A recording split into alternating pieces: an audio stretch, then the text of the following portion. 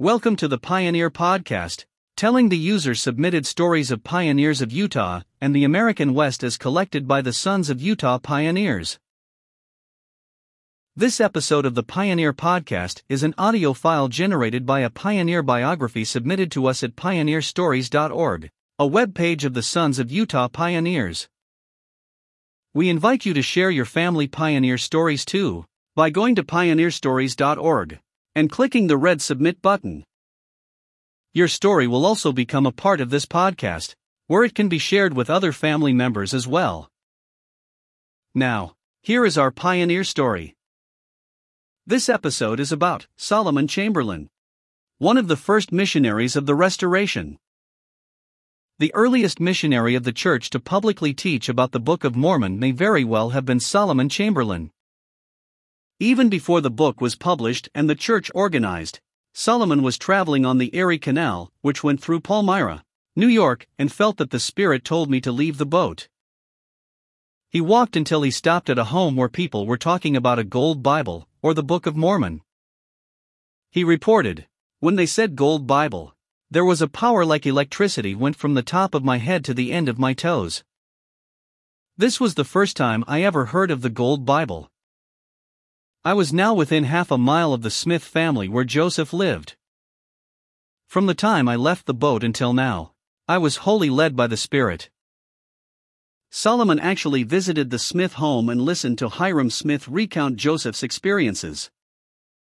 At the time, the Book of Mormon manuscript was being printed at the Egbert B. Grandin shop in Palmyra. Within 2 days, 64 pages had been printed, and the Smiths gave Solomon a copy of the uncut proof sheets to take with him when he left. He said, "I took them with their leave and pursued my journey to Canada, and I preached all that I knew concerning Mormonism, to all both high and low, rich and poor, and thus you see this was the first that ever printed Mormonism was preached to this generation." He did not have any printed missionary lessons, but he had 64 pages of the Book of Mormon. And that was good enough for him. The Spirit sustained him, and Solomon stayed true to the church until he died years later in Washington County, Utah, in 1881. This autobiographical account was written by Solomon Chamberlain at Beaver City, Utah, July 11, 1858. I was born July 30, 1788, of goodly parents in Old Canaan, Connecticut. My father's name was Joel Chamberlain, born in Tolland, Connecticut. Sarah Dean, his wife, born in same state. By her he had 6 sons and 3 daughters. When I was about 20 years old, which would be about the year 1808, I went to the house of Philip Haskins and took one of his daughters to wife, by the name of Hope Haskins, of goodly parents. By her I had 1 son, and 2 daughters. My father was an honest, hard-working man, a farmer by trade, and earned his bread by the sweat of his brow, and accumulated considerable property, and died when I was about 8 years old, and my mother died about 10 years after. What little property I received from my father's estate did me little or no good, and I began the world like my father, earned my bread by the sweat of my face. I soon learned the cooper's trade and worked the most of my days at that. From the time my father died, till I was 19 years of age, I lived a very wicked life. About that time, I had a vision of hell, and which alarmed me very much, and I reformed and had another of 3 heavens, and their glories, and the third one far exceeded the others. My vision so alarmed me, I was in sorrow and repentance for many days, on account of my sins. I thought I would give all the world if I could find a man that could tell me what I should do to be saved. I sought much, but could find none. I thought I would go to the Presbyterian minister and inquire of him. I accordingly went, and asked him what I should do to be saved. He appeared like a man astonished. He said I must wait the Lord's due time, and in his own due time he would bring me in. As all others had failed, I thought I would go to God and plead for mercy, and if I went to hell, I would go praying, and I cried unto the Lord night and day, for the forgiveness of my sins. Like Enos of old, till at length the Lord said, "Solomon, thy sins are forgiven thee." Go in peace and sin no more." My heart then leaped for joy unspeakable. I now joined the Methodist order, and thought they were the rightest of any on the earth. About the year 1814 or 1815, the Reformed Methodists broke off from the Episcopal Methodists. I was in hope that they were right. This last sentence was crossed out in the original manuscript. I found them to be more right than the Episcopal, and joined them. About this time the Lord showed me in a vision that there were no people on the earth that were right, and that faith was gone from the earth, excepting a few, and that all churches were corrupt. I further saw in vision that He would soon raise up a church that would be after the apostolic order, that there would be in it the same powers and gifts that were in the days of Christ, and that I should live to see the day, and that there would a book come forth, like unto the Bible, and the people would be guided by it, as well as the Bible. This was in the year of 1816. I then believed in gifts and miracles as the latter-day saints do, for which I was much persecuted and called deluded. This vision I received from an angel or spirit from the eternal world that told me these things. About the time that Joseph Smith found the gold record, I began to feel that the time was drawing near, that the Lord would in some shape or other bring forth His church. I made some inquiry through the country where I traveled if there was any strange work of God, such as had not been on the earth since the days of Christ. I could hear of none. I was living about 20 miles east of where the gold record was found, on the Erie Canal.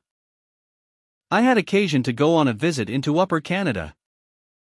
I took boat for Lockport. When the boat came to Palmyra, I felt as if some genie or good spirit told me to leave the boat. This was a few miles from where the record was found. After leaving the boat, the spirit manifested to me to travel a south course. I did so for about 3 miles.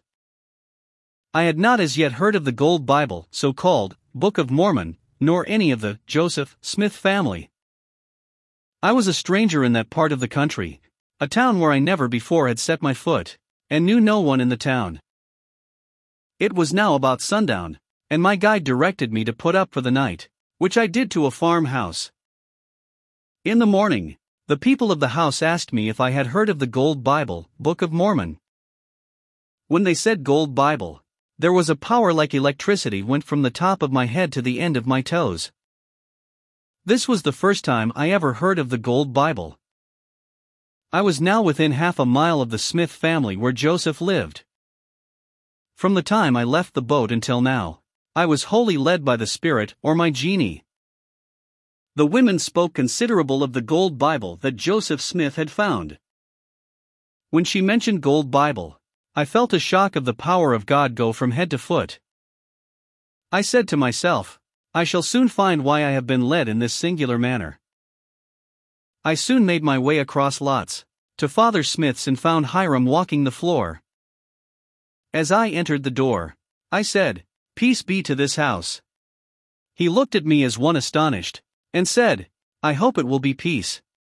I then said, "Is there anyone here that believes in visions or revelations?" He said, "Yes, we are a visionary house." I said, "Then I will give you one of my pamphlets, which was visionary, and of my own experience." They then called the people together, which consisted of 5 or 6 men who were out at the door. Father Smith was one, and some of the Whitmers. They then sat down and read my pamphlet. Hiram read first, but was so affected he could not read it. He then gave it to a man, which I learned was Christian Whitmer. He finished reading it.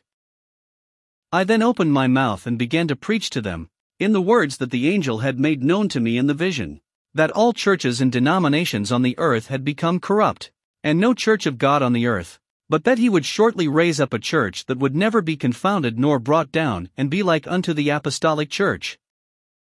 They wondered greatly who had been telling me these things, for said they, we have the same things written down in our house, taken from the gold record, that you are preaching to us. I said, the Lord told me these things a number of years ago. I then said, if you are a visionary house, I wish you would make known some of your discoveries, for I think I can bear them.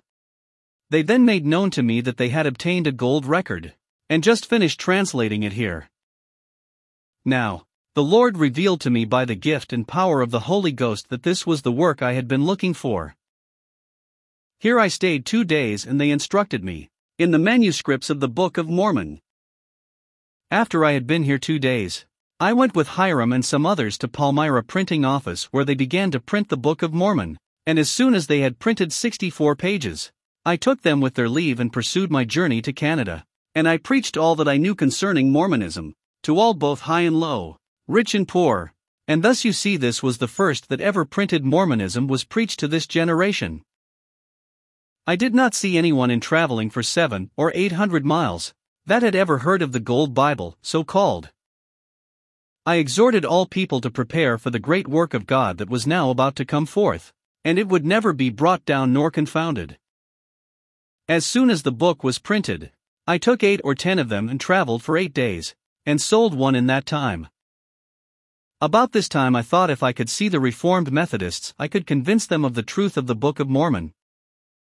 I accordingly went to one of their conferences, where I met about 40 of their preachers and labored with them for 2 days to convince them of the truth of the Book of Mormon, and they utterly rejected me and the Book of Mormon. One of their greatest preachers, so called, by the name of Buckley, if a mistake not, abused me very bad, and ordered me off from their premises. He was soon taken crazy, and died a miserable death. At this conference was Brigham and his brother Phineas Young. They did not oppose me, but used me well.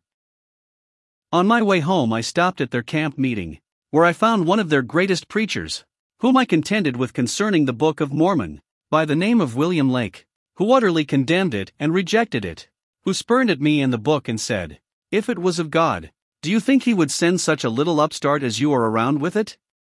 But he soon after died a poor drunken sot. While on my way home I stopped at a Free Will Baptist church, and preached to a large congregation, and they received the work, but there was no one to baptize them.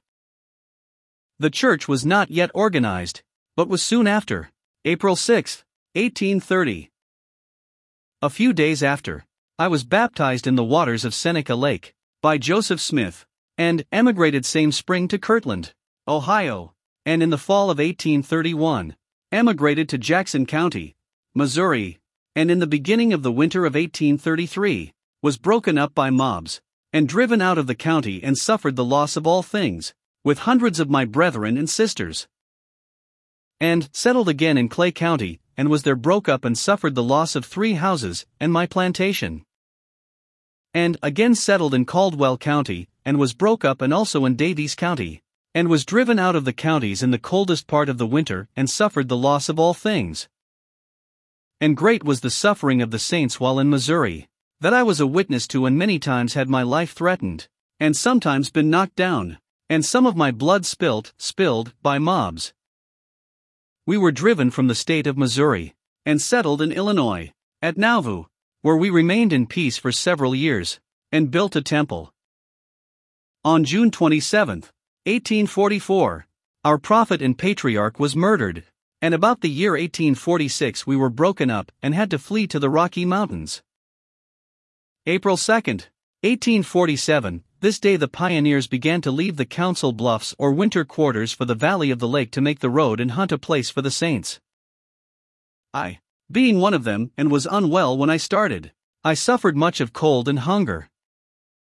When we got to Green River, I was taken sick with the mountain fever, the second time, and got a little better, and was taken down with the cholera, or cholera morbus, and was brought to the point of death, and for 6 days and nights I took nothing into my stomach but cold water, and that distressed me much. The road was new and rough, and we continued to travel, and it seemed I must die, and I longed for death. My fare was coarse and scant. When we got to the valley many of us were out of provision. July 24 here we stayed about 1 month. August 26 we started for Council Bluffs, for my outfit to go back with. I had but 2 quarts of parched corn and 3 quarts of coarse cornmeal. I was sick all the way back, and suffered everything but death. Many times I had nothing to eat, and sometimes I had a little poor buffalo bull meat. We returned back to the bluffs about the last of October, and found my family well. In the spring of 1848, I moved to the valley. I shall have to omit many dates because of my negligence in recording them. The wife of my youth died at winter quarters just before I started to the valley with the pioneers. I said, then all my happiness as to the things of this world is gone, and so it has proved to this time. I am now alone, except my little daughter 8 years old. I have endeavored to magnify my calling as well as I knew how. Somewhere about the year 1850, I thought I would go to California, as gold digging was cried up very much, and get gold to make myself and family comfortable, as I was in poor circumstances. I accordingly went the north route, and made my stand this side of Sacramento, on Weber Creek. I went up this creek about 5 miles, and began to dig for gold. I made $1 per day, board was $1 per meal in this place. This morning I found myself in the woods, and but one mule, to help myself with. I now found if I stayed any longer, I should have to sell my mule, and live on the proceeds thereof. As digging was poor at this time, and the large streams were so high, there could be no digging on them for a month or more. I now thought I would ask the Lord what I should do, as I was now alone, and far from home. I knelt down and asked the Lord in faith what I should do, and the voice of the Lord came unto me as plain as though a man spake, and said, If you will go home to your family, you shall go in peace, and nothing shall harm you. I rose up and started with my one mule, and left all that I had, a chest of clothes, and my rifle, in a store, and said nothing to no man where I was going. I took the Lord at his word and put myself over the California mountains with no weapon but my pocket knife. This year the Indians were more troublesome than ever they were before or since. They were killing and being killed every night. I put my trust in God, and in the power of the priesthood, which carried me safe through, although I came all the way alone, me and my one mule. So the Lord was as good as his word in bringing me safe through. I now will return back and speak of my ordinations. In the spring of 1830, I was ordained a priest, under the hands of Hiram Smith. I remained in that office about 10 years. I magnified it to the best of my ability. I then was ordained an elder, and remained in that office until the first conference after the death of Joseph, by the counsel of Brother Brigham Young and under the hands of George Miller. I was ordained a high priest and still remain in that quorum, and the faith and confidence in the doctrine and principles of the church are as good as ever they were, and in all the authorities of God's kingdom, and am perfectly satisfied with all things as they roll along. I feel as though my years were not many more in this life, yet if I could live and be prepared to return to the land of my inheritance in Jackson County, it would rejoice my heart. I am endeavoring to live every day in a way that I am willing to meet the Judge of all the earth at any time. May God bless all that blesses the authorities of the Church of Christ and all honest-hearted saints, and may God curse all that curses the authorities of the Church of Christ and honest-hearted saints. Even so, Amen. Thanks for listening to the Pioneer Podcast. We would like to invite you to subscribe to and share this podcast with others. Also, please leave us a review at the iTunes store that helps us more than anything else. If you would like access to more content and information about our pioneer history, join us at su.p.online.org, the online community of the Sons of Utah Pioneers. That's su.p.online.org. Goodbye until next time, from your friends at the Sons of Utah Pioneers.